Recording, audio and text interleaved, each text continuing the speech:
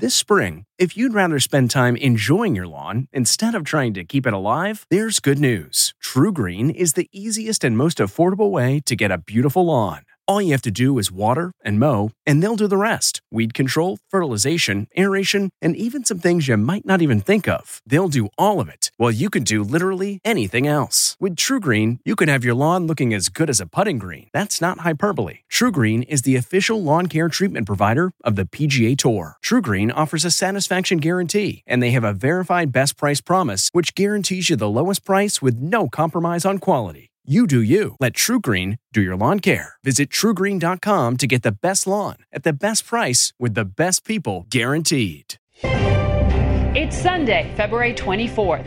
I'm Margaret Brennan, and this is Face the Nation. As North Korean leader Kim Jong-un and President Trump prepare for a second summit, speculation about special counsel Robert Mueller's report intensifies. President Trump reached his conclusion the day the investigation was opened, and he's sticking to it. It's one of the greatest hoaxes ever perpetrated on this country. But a former top advisor to the president predicts the report will trigger, quote, a real meat grinder. I think that 2019 is going to be the most vitriolic year in American politics since before the Civil War. We'll talk to a Republican on the Senate Intelligence Committee, Missouri's Roy Blunt. And we'll ask Massachusetts Democrat Ed Markey, a key voice on North Korea policy in the Senate, about the prospects for any real results out of that summit with Kim Jong-un. And as administration officials assess what funds can be used for the president's border emergency, House Democrats try to stop it. Illinois Republican Congressman Adam Kinzinger joins us. He's just back from National Guard service at the border. We'll also check in with two Democratic governors who oppose the president's emergency to build his wall. We got to bust through some walls to make changes. New Mexico Governor Michelle Lujan Grisham and likely 2020 presidential candidate Washington Governor Jay Inslee. All of that and more ahead on Face the Nation.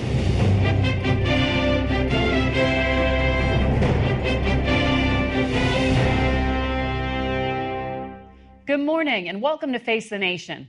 With the president headed to Vietnam this week, the release of the Mueller report appears to be on hold. But speculation about what's in that report continues. Yesterday, CBS News correspondent Seth Doane spoke with former White House chief strategist Steve Bannon near the Vatican. Bannon, a critic of Pope Francis, was on the sidelines of the papal summit on sex abuse. We'll have a report on that conference later, but first, Seth questions Steve Bannon about the Mueller investigation.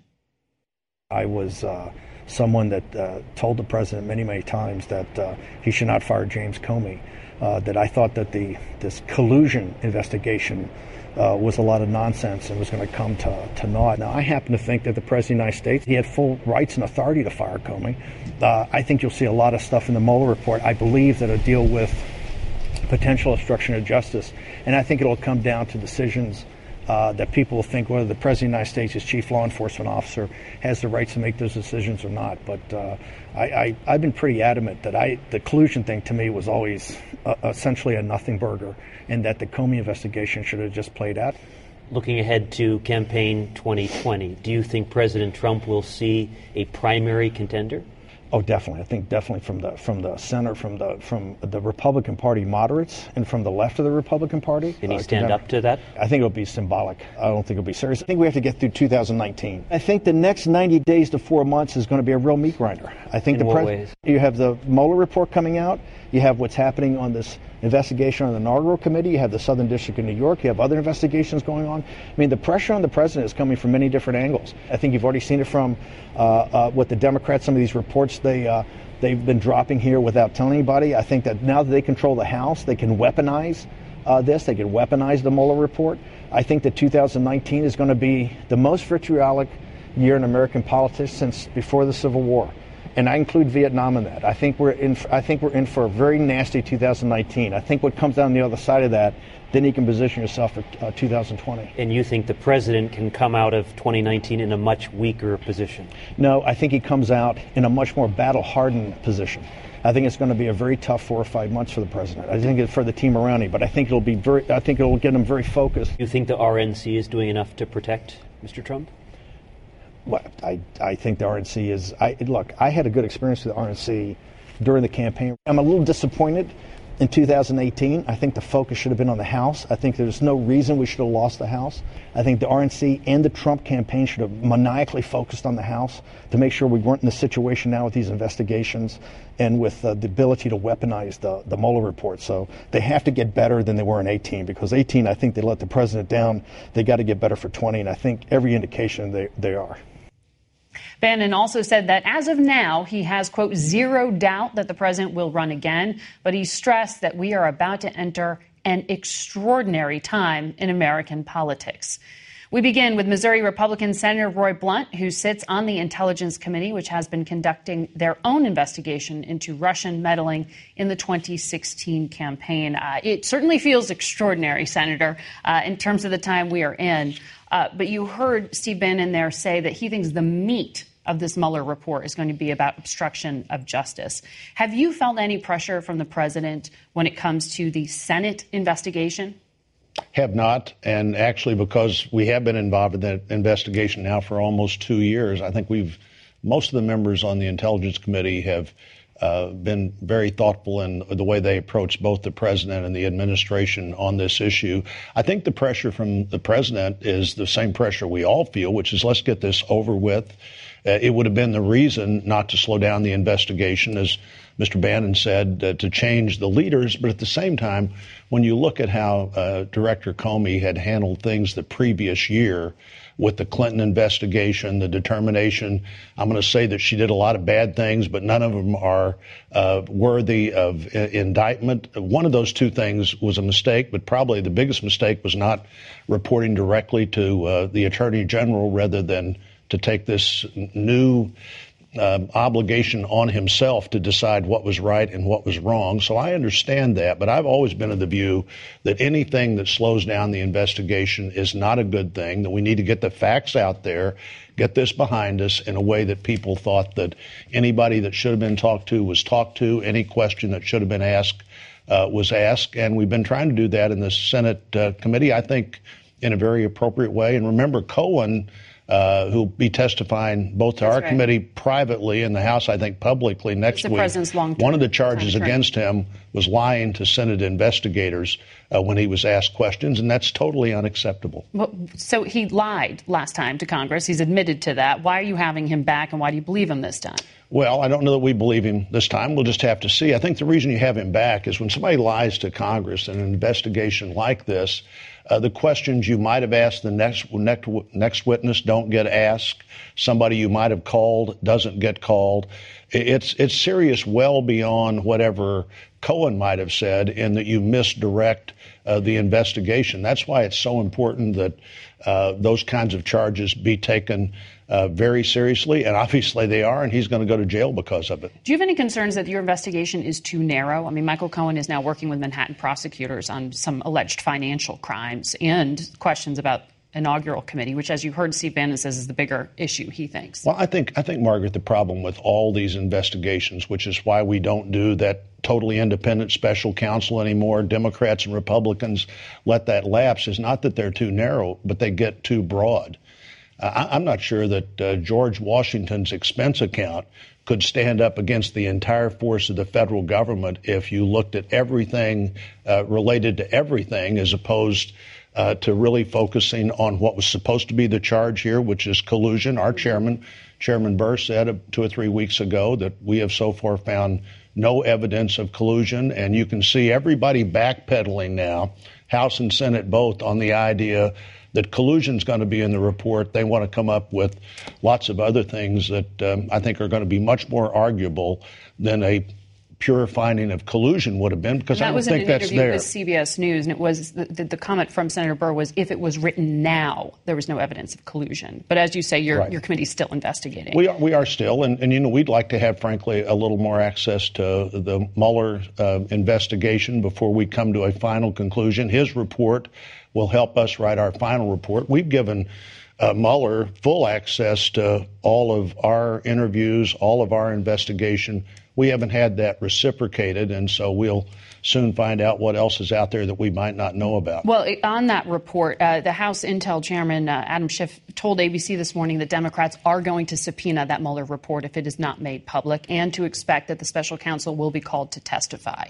Should we expect him to testify in front of the Senate? And can you actually enforce a subpoena to get the Justice Department to do something that they refused to do in the first place? I don't know that you can. And, the new Attorney General, Bill Barr, was very specific on this when asked during his confirmation what should happen, what should be released, what shouldn't be released. Should you release things you find out that don't lead to an indictment or might not lead to an indictment in the future? Should you release things that people did that are merely embarrassing? The weight of the government here is very strong, and people need to think about that when they begin to demand we need to know whatever you found out, whether it led anywhere or not. And we should expect Mueller to testify before your committee in public? I think we'll have to wait and see what's in the report. I want to also ask you about this declaration of the national emergency that the president made. Right. Do you think Republican leadership in the Senate will allow for a vote on a resolution to try to block the emergency declaration? We know the House is moving forward with one. I don't think we have a choice. I think the way that 74 law was written, the House has a vote, then we have to have a vote. It's a privileged motion. If it's written correctly, I don't have any reason to believe they won't write it correctly. I don't know yet.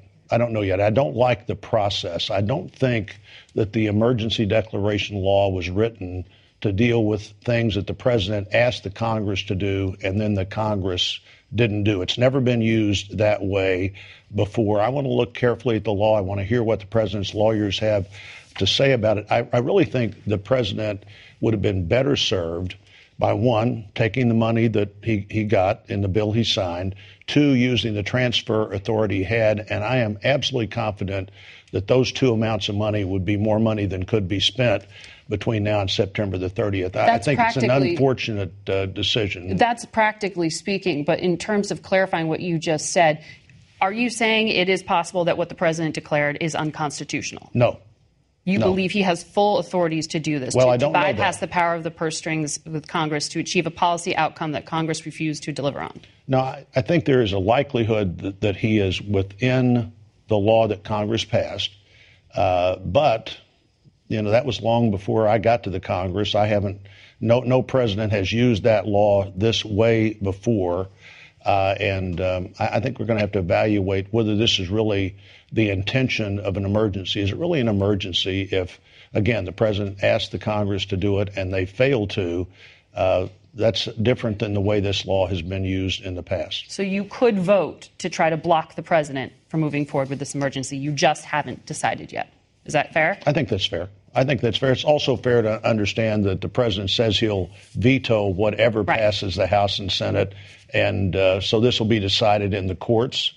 I think it's highly unlikely that the veto would be overridden in the House and probably not overridden in the Senate, either one. And so it's going to be decided in the courts. And I think it's a significant court decision. Senator, thank you very much. By the way, let me say on this, I do agree with what the president's trying to do here. I just think there is a more likely way to get it done. And it's an important conversation about how our government functions. So I want to turn now to a Massachusetts Democrat, Senator Ed Markey, who is the top Democrat on the Senate Foreign Relations Subcommittee responsible for U.S. policy on North Korea. But before we get there, I'd like you to weigh in on this declaration of a national emergency. Is Congress powerless to stop the president?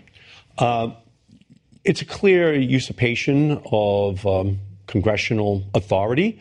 There will be a resolution of disapproval, which most likely will pass in the House of Representatives this week.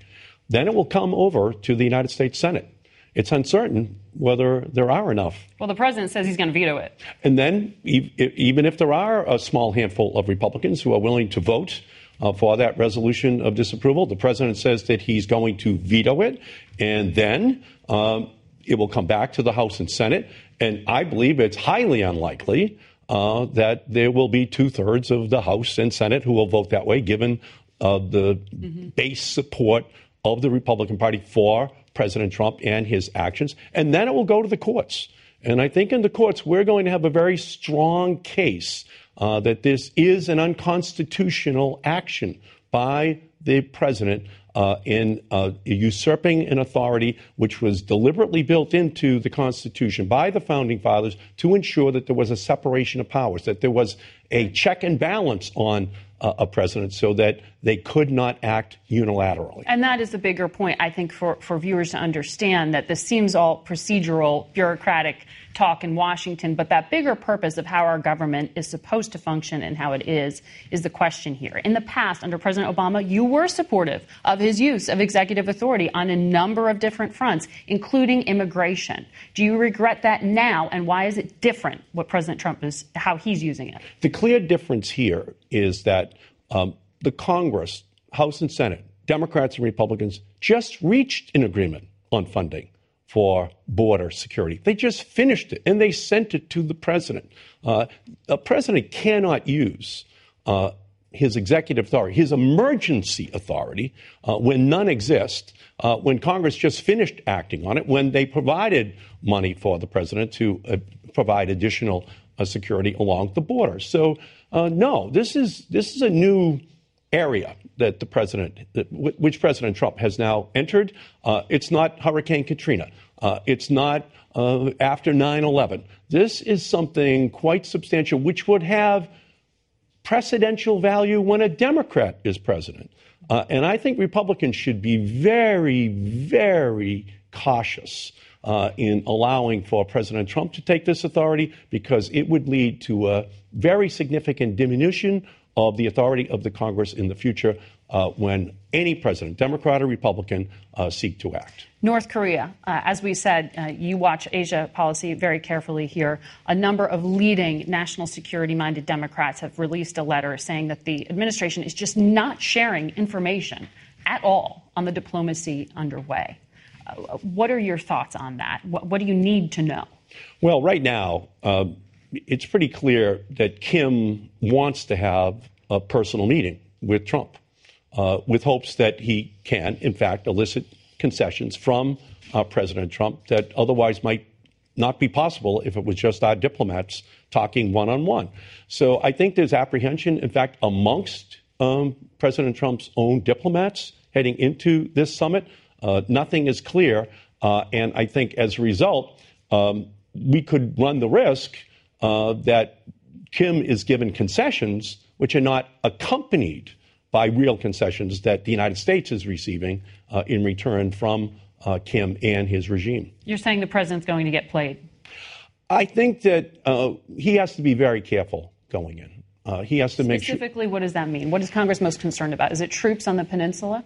The president has said he's not looking to withdraw them. Well, he's looking for a declaration to the end of the Korean War. He's looking for other concessions. But I think that in order to be sure that this summit is in fact successful, the president should first return with a codification of the freezing of the missile program and nuclear program in North Korea. That testing should not continue. Second, that there should be a verifiable program of inspection of the entire nuclear program in North Korea. And third, that there should be a roadmap which is put in place to ensure that no concessions made by the United States, for example, in lifting of sanctions, occurs without verifiable evidence that Kim is complying step by step with the denuclearization of North Korea. Very quickly, is there a risk to Democrats weaponizing the Mueller report, as Bannon accused Democrats of doing? The Democrats have a responsibility to make sure that there was not a compromise of the presidential election of 2016. If the Attorney General takes the Mueller report and then sanitizes it and releases that as the answer to a comprehensive investigation, then I think the Democrats in the House and Senate, along with Republicans, have a responsibility to ensure that the American people know what happened in 2016. What was the relationship between the Trump campaign and the Russian government? Was there any subsequent relationship in the post-election period? We don't know the answers to those questions. The Mueller report potentially gives us those answers, and it's going to be critical that the American public knows what happened in 2016 right now Everything rides on that Mueller report and the Attorney General, William Barr, not sanitizing it in a way that is not transparent to the public. And the Congress, the Democrats, have a responsibility to do that job. Senator Markey, thank you very much. Thank you. And we'll be right back. Are you having trouble sleeping? NFL players have been coached. Blue light from smart devices, it can affect your sleep. They'll even wear blue blocker glasses in the evening for improved sleep. Others will try tart cherry juice in smoothies. Not only can it help fight inflammation, but to help you sleep, it's got high amounts of natural melatonin that's beneficial for sleep. The other night, my girlfriend told me I was snoring way too much and even the earplugs weren't helping. So the next day, she took me to a Sleep Number store, because if I was snoring, at least she could get a good night's sleep on a Sleep Number bed. Sleep Number beds allow you to adjust on each side to your ideal firmness, comfort, and support. The Sleep Number 360 smart bed senses your movement and automatically adjusts to keep you sleeping comfortably through the night. With Sleep IQ technology inside the bed, it tracks how you're sleeping so you can know every morning how well you've slept and gain insights for your best sleep. Experience the smart, effortless comfort of the Sleep Number 360 smart bed.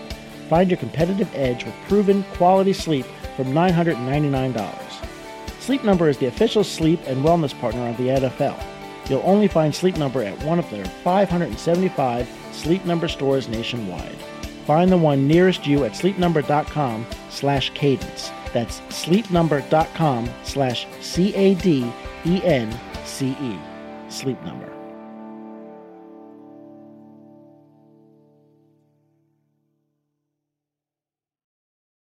Nearly all U.S. governors are here in Washington this weekend for the National Governors Association Conference, and two Democrats join us now. New Mexico's Michelle Lujan Grisham and Washington State's Jay Inslee. Welcome to Face the Nation. Great to have you here in person. Yes, thank you. Governor, we played that extraordinary video, that you busting through walls here. We know you do not support the president's border wall and his emergency declaration of one. Explain to our viewers why you withdrew the National Guard troops from your border with Mexico. Because as everyone ought to be doing, right, I was on the border and I'm looking and assessing whether or not there's a real emergency or crisis, and there isn't. And the reality is that these troops need to be available when there is a serious issue or an emergency to deal with. Now, interestingly enough, given the fact that the president's policies along the border, including the wall, have created real issues for humanitarian efforts for asylum seekers. So I did place some National Guard, law enforcement, and most importantly, health responders to an area where they're forcing them to come across a really desolate area in the southern part of the state. Because you see there the record number of families crossing, children even and though mothers, the overall apprehensions is at a 50-year low. Way down. But when you don't let anybody seek asylum the way that they're supposed to, or you grant visas on the front end, you're asking people to take an even more dangerous journey and show up. And, you know, they voluntarily give themselves to Border Patrol. So we're making sure that the right kinds of services so that we don't have children who die right at those border areas in that crossing ever again in our state. Governor, Washington State has not brought suit against the administration. There are about 16 states that have challenged the president's emergency declaration. Will you? Yes. The moment that the administration jeopardizes any federal expenditure in our state, we will file suit. And we feel good about our chances to succeed. We have done so. I'm proud to be the first governor to sue to stop the Muslim ban. And we are happy, though, of judicial system to rein in this president. Look, I think it is obviously the situation here. We do not have a national security emergency. Donald Trump has a political emergency. That's right. He was unable to get Mexico to pay for his wall. He does not have the support of either party. And the entire U.S. Congress, on a bipartisan basis, have told him his wall is a colossal mistake. He ought to be responding to real emergencies like the forest fires. We just came from a meeting with the cabinet members asking for help with the federal government with our forest fires. And climate change is burning down our forests. That's an emergency where we ought to have the help of the federal government. We don't have it. And the governor pointed out something really important. For my state, it's $150 million that we stand to lose by virtue of his national declaration for an emergency that doesn't exist. And now he's harming our military assets this doesn't make any sense, and it's completely inappropriate to a state like ours. I'll ask you more about what monies he is using, but Governor Inslee, you just said, though, that you would be open to declaring a national emergency based on climate. So how do you define when the president has the constitutional authority to declare an emergency if you say on the grounds of the border crisis, as he deems it, it's unconstitutional? So I believe under our current system of democracy, this action by this president is illegal and unconstitutional. That's what I believe. And I think Republicans ought to stand up on their hind legs, because they took an oath to the Constitution, not to Donald Trump, and reverse this decision. If that doesn't happen, we need the judicial system to reverse this decision. But ultimately, in responding to the climate change emergency, we need to work together, executive and legislative branch. But if there are new rules, the Republicans have to understand that Democrats will play by whatever the rules are, particularly when it comes to climate change. I'm going to come back to that because I can't let it sit there, but we are going to have to take a break. So you got a few minutes to stay with us here, both of you governors, if you would. Stay with us. We hope all of you will, too. We'll be back in a moment. Memories make us laugh and cry. And sometimes cringe when we look back at our fashion choices. But in between flashbacks of bowl cuts and dad jeans, our memories are fading, and so is the old media that holds them. Hi, I'm Adam Baselogger. And I'm Nick Mako, and we're the founders of Legacy Box. Legacy Box is the easiest and safest way to preserve your family memories. Here's how it works. Fill Legacy Box with your outdated media. We professionally digitize and send them back on DVDs, thumb drive, or the cloud. Look, those forgotten home movies, VHS tapes, film reels, and photos are degrading right before your eyes. Experience peace of mind and enjoy reliving the glory days. Join more than 500,000 families who have already trusted Legacy Box. Save your memories today. Visit legacybox.com/save. And for a limited time, get 40% off your order. That's legacybox.com/save for 40% off. legacybox.com/save.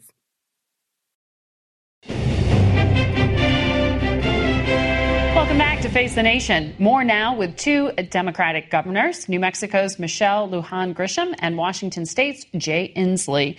Let's pick up where we left off. Governor Inslee, should a president be able to declare a national emergency in pursuit of a policy goal or not? Well, not if it is in clear contravention of the law passed by the United States Congress.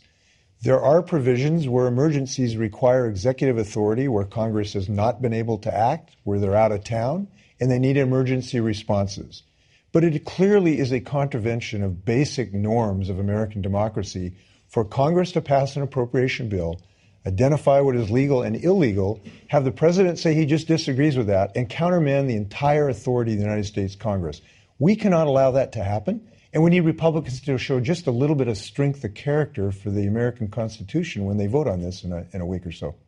And there's not an emergency at the border. And so the effort here on this political punting by Republicans and action by the president is really outrageous because they're sowing fear, racism, hate, and discrimination. And it's all based on a president who has no intention of dealing with immigration policy or foreign policy in a productive way. He wants this wall, and he's lying to the American people. And that is also But there's also no sign that Congress would actually take any action on immigration reform at all.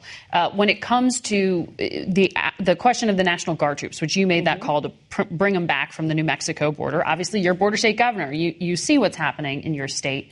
Over 36,000 people in your state signed a petition to impeach you after you made this call. So do you think that your constituents' concerns here are being heard? Well, let's talk about the folks who are impacted in the counties where we're seeing folks have to migrate because they can't do asylum for humanitarian issues.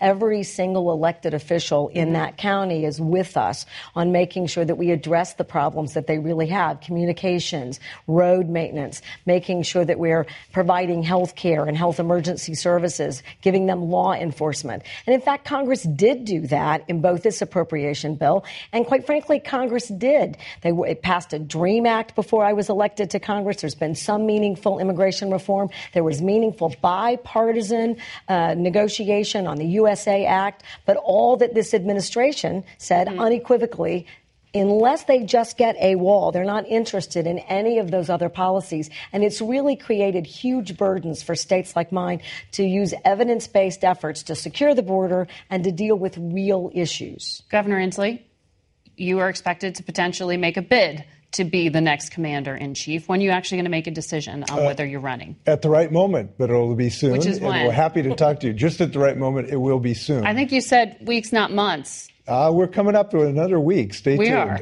certainly. Are you expecting it this week? It could be as soon as that. And what we are seeing right now, and I've been pleased by what I've been hearing across the country, that people do want a president that will act on a real emergency, which is climate change.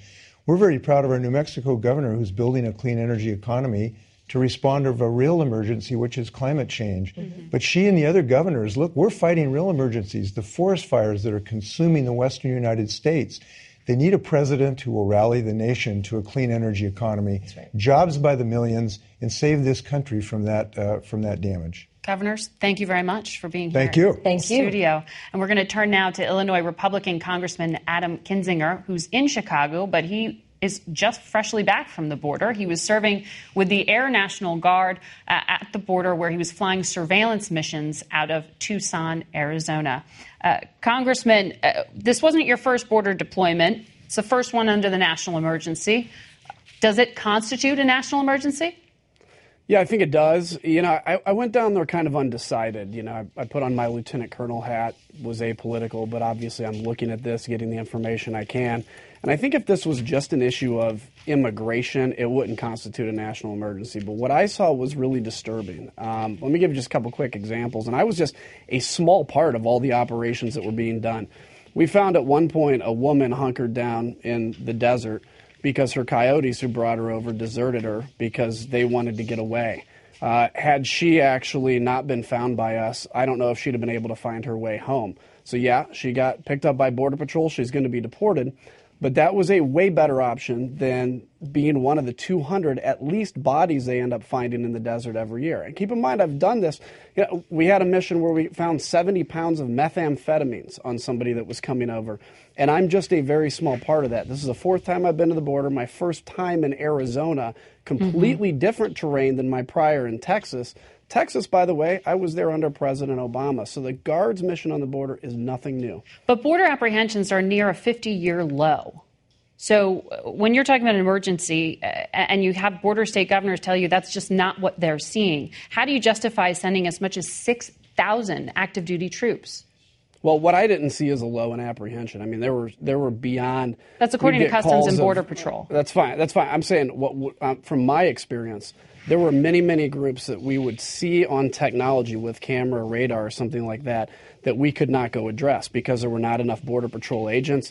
These agents sometimes left to take a truck and then walk 2 miles through terrible terrain to get to these groups, only to have them run while they're already exhausted and they get lost in that chaos. So is it down? Maybe. Part of that's because now they've understood how to abuse the asylum laws in this country. You have a lot of folks from countries that are not declaring asylum in Mexico where they should be because it's the first country where they can actually declare safety. And coming here, they've learned how to do that. So now you have this crisis basically of, which I don't think the actual migration or the calling for asylum isn't in and of itself a crisis, but you now have a massive amount of people doing that. But I'll tell you what I saw was a lot of people coming over the border, a lot of drugs in the border, and a lot of human trafficking. I mean, these coyotes that would get paid a lot of money to bring groups over and then desert them to save their own backside. So am I understanding, the picture you're painting, am I understanding that you believe the president's declaration of a national emergency is constitutional and that you will not vote to try to block it? Yeah, I won't vote to try to block it. Look, I wish this would have happened a different way. I voted for comprehensive immigration reform. I think Republicans and Democrats both have good ideas on immigration. But you think this is constitutional for the president to bypass the power of the purse strings of Congress? Yes, because in this case, like I said at the beginning, if this was just about immigration, I would disagree. I do think this is a security threat. It's a security threat with the amount of drugs coming over the border and the human trafficking that I've seen. And again, in Arizona, I think they said last year there were 200 bodies at least that they found in the desert. Mm-hmm. It is not compassionate, as your prior guest said, to basically say we're not going to do border security because, in essence, would encourage people to come across the border. It's compassionate to say do it the right way. We're going to have a secure border. We're going to have an immigration system that is welcoming, which I fully believe in, doing it the right way instead of forcing, in some cases, very innocent people to pay the drug cartels, to pay the cartels money, to coyote them into a very dangerous part of this country, and then abandon them when the heat gets too high. Well, there's plenty of debate about whether that would actually stop demand for drugs or stop people from trying to come across. But let me ask you about something else I know you're concerned about, and that is Syria. Is 400 U.S. troops enough to leave behind in Syria to counter all the threats that they are going to be asked to face? Well, I certainly wish it was more than that. I am glad that the president has reversed this decision. I think 2,000 troops was a great example, frankly, of how we're doing war in the 21st century, which is legitimizing the local folks and using our special forces to give them the combat power necessary. Leaving that amount of troops there is good for blocking Iran's position in Syria, for getting intelligence from folks on the ground to see any rise of ISIS that inevitably is going to come again. I wish it was more, but I am glad that the president reversed his decision. Syria is a mess. Iran's position there is a mess, and I actually worry about the future, not just of Syria, but the future of a potential regional conflict in this area with all these folks there. But the concern there is that the special operators who are there right now are going to then be transitioned to some kind of murky term, a peacekeeping force, and that they'll be facing an inordinate amount of risk. The Pentagon seemed caught flat-footed by this declaration. Yeah, I think there's definitely more risk. Our special ops are really good. I doubt they're going to be going out and doing combat patrols, more leveling, using the local forces to get done what they need to get done, intelligence gathering. We'll have great air support for them. But yeah, anytime you have a smaller group there, they are put in danger. There is no country that would be dumb enough to attack our forces there. But of course, we've seen even recently with ISIS, their boldness in attacking American military. That's why we have to stay on the offense. There's going to be an ISIS 2 someday. There's going to be an Al-Qaeda 3. It's a generational fight. It's not just through war. It's giving hope to the next generation of folks in the Middle East to reject that ideology within their own religion. Congressman, good to talk to you. Plenty more to get to, but we have to leave it there for today. You bet. Take care. We'll be right back with our political panel. What's your next adventure? Everyone deserves a chance to do what they love. Pacific Life helps you reach financial goals while you go after your personal ones. Plans change over time, and your financial solutions can too. Pacific Life has a variety of financial solutions that can help you complement your life goals and passions while managing the uncertainties. Backed by more than 150 years of experience, you can count on Pacific Life to be there so you can go out and keep living your best life. Pacific Life is one of the most dependable and experienced insurers in the industry and has been named one of the 2019 World's Most Ethical Companies by the Ethisphere Institute. The freedom to go after whatever is next for you? That's the power of Pacific. Ask a financial professional about how Pacific Life can help give you the freedom to do what you love, or visit www.pacificlife.com.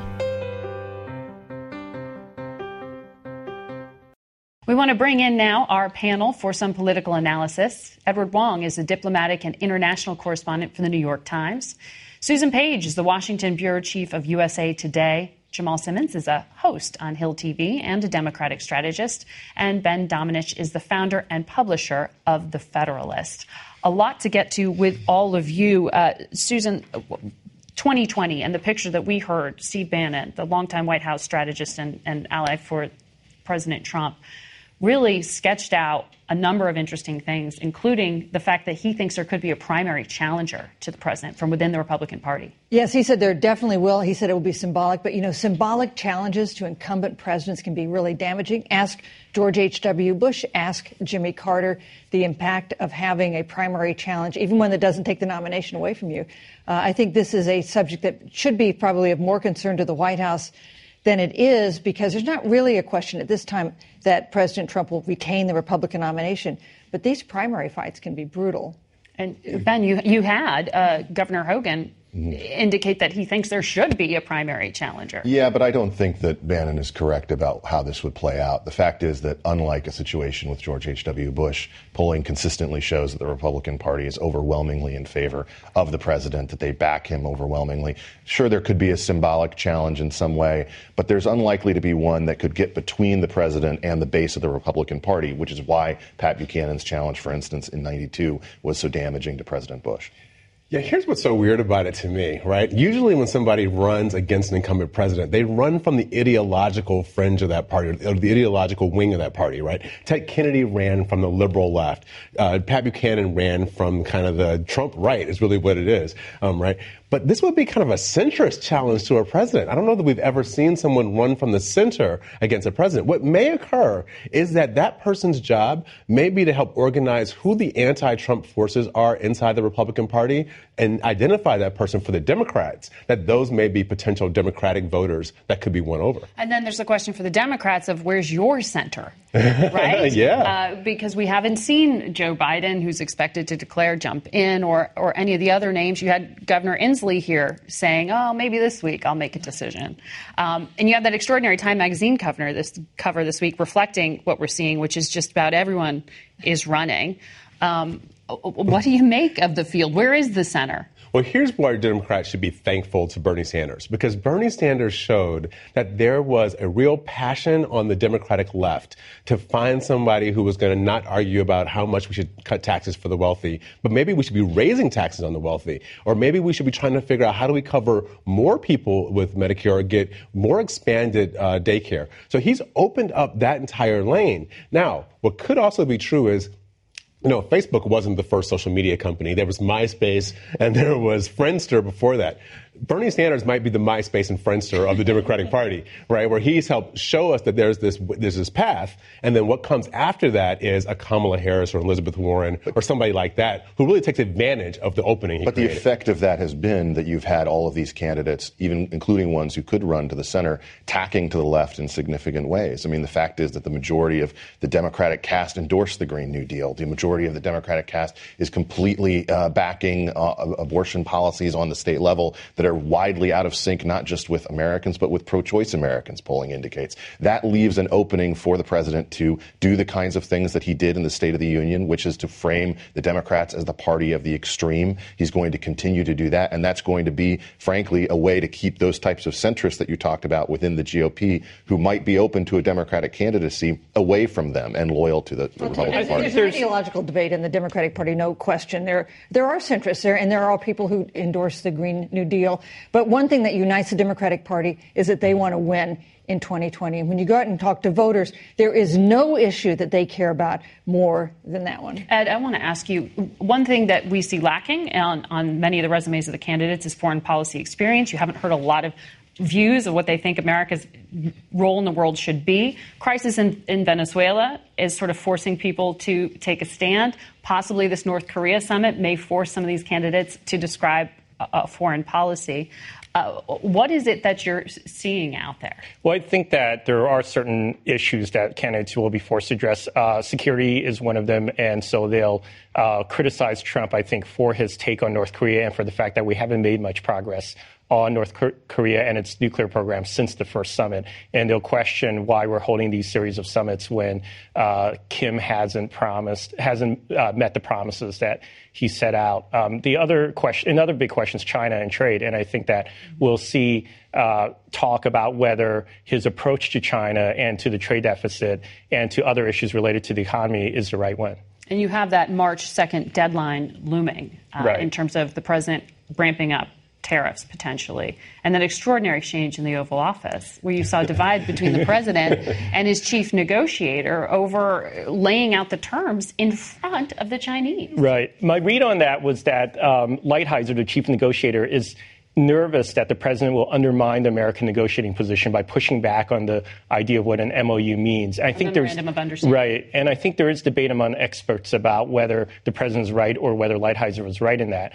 But having the president sort of go right against the trade negotiator in front of the television cameras is not good for the American negotiating position. My first job Put diplomatically. My first job in Washington was working for the U.S. Trade Representative Mickey Cantor, and I just cannot believe Bill Clinton would have ever upbraided Mickey Cantor in front of the Chinese negotiator and the entire public. Usually, the Chinese negotiator laughed. Yeah, usually you want your negotiator to have the strongest hand possible when they go into the deal. That's not what he's doing. One other point, you mentioned people who aren't talking about foreign policy. I think Kamala Harris yesterday came out for temporary protective status for Venezuelans in this particular crisis that's happening down there. You know, I think that the exchange that you saw over memorandums of understanding in China was a little bit of a red flag to the diplomats who are concerned about the summit with North Korea, because there is concern that the president does not pay attention to what he sees as diplomatic niceties that diplomats see as absolutely crucial, and some concern that you heard articulated in your interview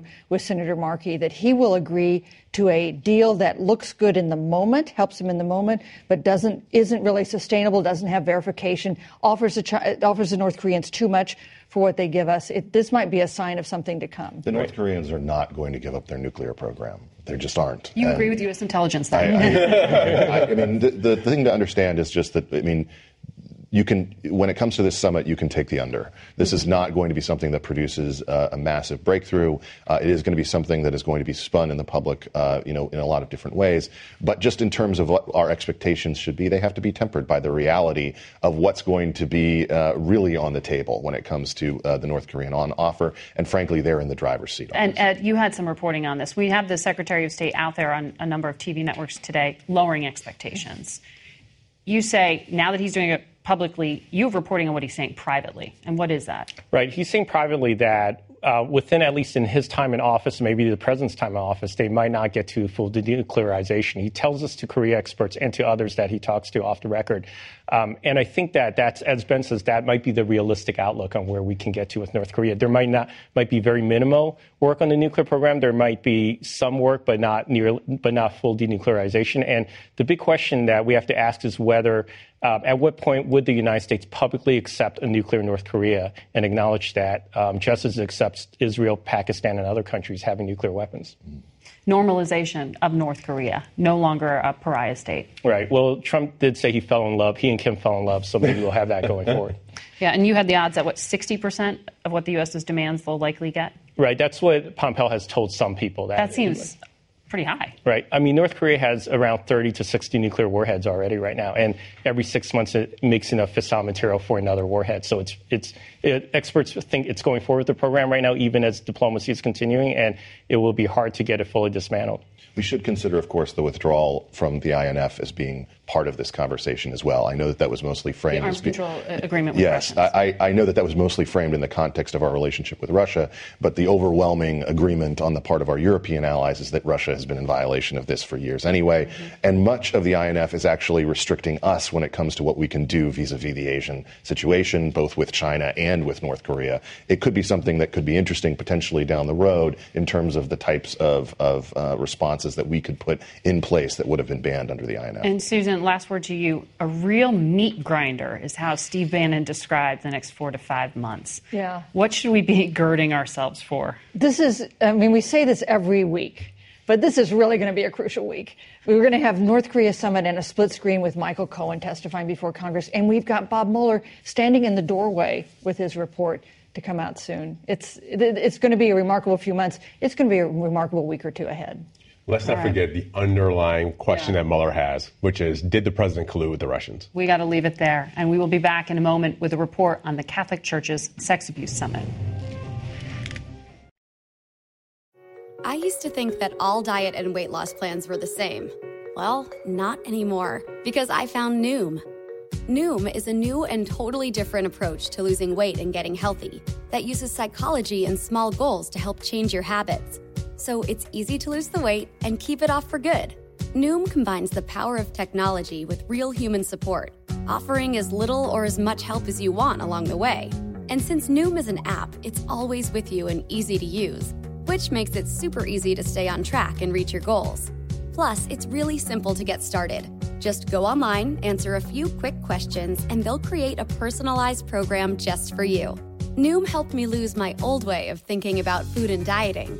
So what do you have to lose? Visit Noom.com/podcast noom.com/podcast and start your 14-day trial today.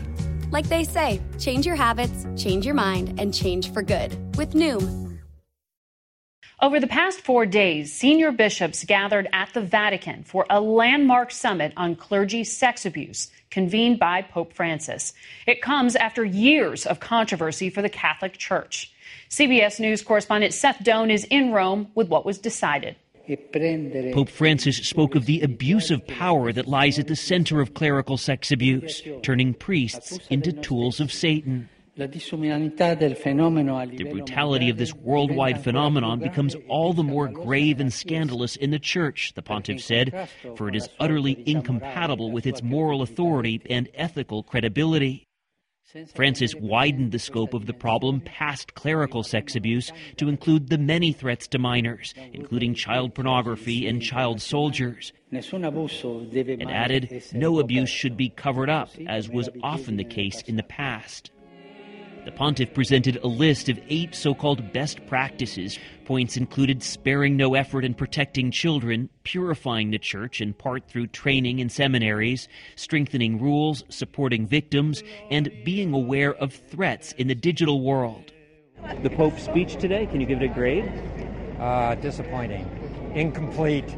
I was hoping for something more pastoral, something more forceful. Father Thomas Reese is a senior analyst with Religion News Service.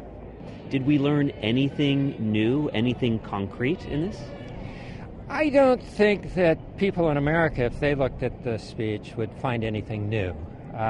Remember, this meeting was primarily focused on parts of the world where they don't think they have a crisis. Rules are already in place for priests, so one of the big questions here was how to close the loopholes in laws for the higher-ranking bishops, accused, among other things, of carrying out or covering up abuse. How do we hold accountable bishops? That's what American people are. Where's the system? How do we punish bishops that don't do what they're supposed to do? Do we have any new answers? Not at this meeting, not yet.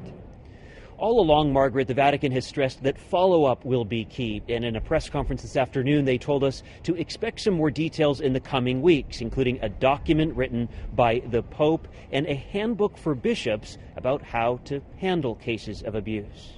Seth Doan in Rome. That's it for us today. Thank you for watching. I'll see you this week for North Korea summit coverage from Vietnam. For Face the Nation, I'm Margaret Brennan. Today's guests were Missouri Republican Senator Roy Blunt, Massachusetts Democratic Senator Ed Markey, Republican Congressman Adam Kinzinger of Illinois, and Democratic Governors Michelle Lujan Grisham of New Mexico and Jay Inslee of Washington State.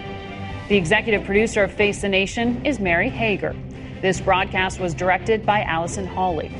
Face the Nation originates from CBS News in Washington. For more Face the Nation, we're online at facethenation.com, and you can... If you like Face the Nation with Margaret Brennan, you can listen early and ad-free right now by joining Wondery Plus in the Wondery app or on Apple Podcasts. Prime members can listen ad-free on Amazon Music. Before you go, tell us about yourself by filling out a short survey at Wondery.com/survey. 1, 2, 3, 4. Those are numbers. But you already knew that. If you want to know what number you're going to pay each month for your car, use Kelley Blue Book My Wallet on AutoTrader. They're really good at numbers. AutoTrader. The Hargan women seem to have it all. From the outside looking in, we were blessed. My mom was amazing. But as detectives would soon learn, there was a lot going on inside the Hargan household. Ashley and I have been calling my mom and the house and Helen. No one's answering. 63-year-old Pamela Hargan gunned down in her own home. Her youngest daughter, Helen, lay dead upstairs. Patrol, when they arrived, assumed or thought that there might have been a murder-suicide. But for the detectives on the scene, there were things about the scene itself that were concerning to us on day one. Who would want to kill their mother and their little sister? There is no boogeyman here. It is exactly who we think it is. I'm Peter Van Sant from 48 Hours. This is Blood is Thicker, the Hargan Family Killings. Listen to Blood is Thicker, the Hargan Family Killings early and ad-free on the 48 Hours Plus subscription on Apple Podcasts.